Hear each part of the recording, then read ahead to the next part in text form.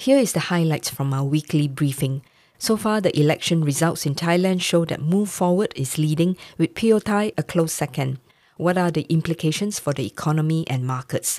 Winson Phoon speaks with Lee Ju-ye, our economist, and Chak Reungsinpinya, head of equity research in Thailand. Can you share the results? Which party do you think will form the government and any macro implications? Hi, morning everyone. So it's shaping up to be a very interesting set of election results for Thailand, with pro-democracy groups dominating the polls. So far, 97% of the vote has been counted, and the official results will be released only around early July. But according to the prelim vote, the Move Forward party was the clear winner. It outperformed expectations by winning 113 constituency seats as well as 38 party list seats. It also dominated Bangkok. It won 32 out of the 33 seats in the capital city.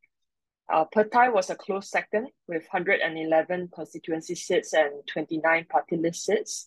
So altogether, the two parties won 292 of the seats so far to secure a majority in the 500-seat lower house.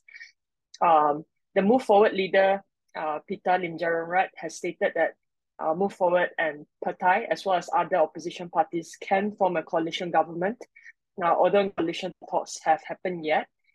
But despite that, the two main parties, the number of seats are still lower than the 376 needed for the opposition party to choose a prime minister, given that there's still the 250-member Senate, which previously was picked by the military, that will be involved in the selection of the prime minister this time round.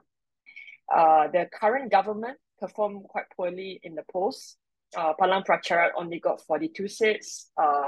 General Prayut's UTM party only secured 37 seats. Bomjai Thai party was performing better than those two with 69 seats and may have a role to play in forming the coalition government with Pheu Thai as well as Move Forward party. But regardless of the outcome, we think that the new government will likely introduce some measures to boost the economy. And they have made promises in their campaigns, including cash handouts, debt forgiveness, as well as minimum wage hikes. So this could help to lend some support to private consumption, and which will help to offset the weakness in goods exports. We do not rule out some legal and technical issues related to the election, and that could result in the dissolution of one or more parties, as we saw in the previous election in 2019.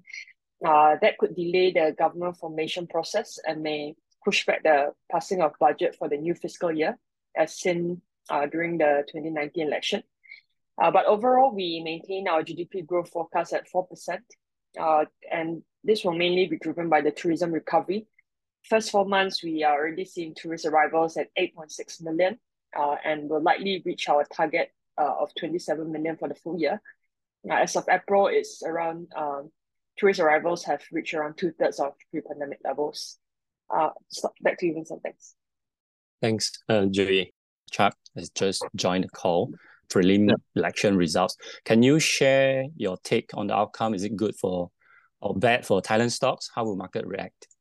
Right. Well, short term, I would expect market volatility simply because this outcome is somewhat unexpected. I mean, we know Move Forward was rising in the poll in popularity, but to actually see the numbers, I think caught market will catch the market by surprise.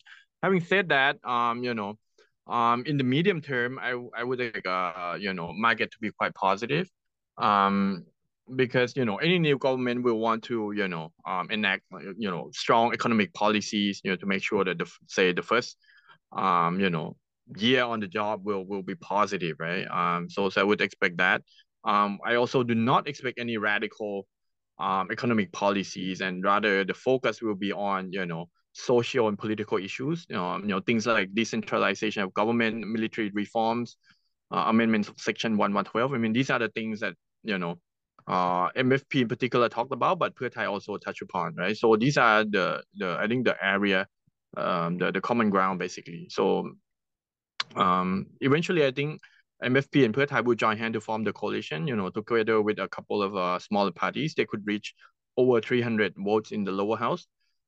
Personally, I do not expect the senators to vote against popular votes. I mean, I think that would be quite a radical move on their part. And I also do not expect Pheu Thai to jump across the ideological line to join hand with the military-led parties either, right? So I think those both of those alternative scenarios look increasingly unlikely, given how strong MFP has performed in the poll.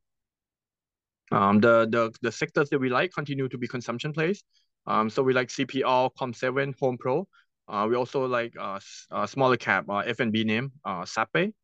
On the tourism, we also think that growth will accelerate in the months ahead. We like Mint and Erawan, ERW.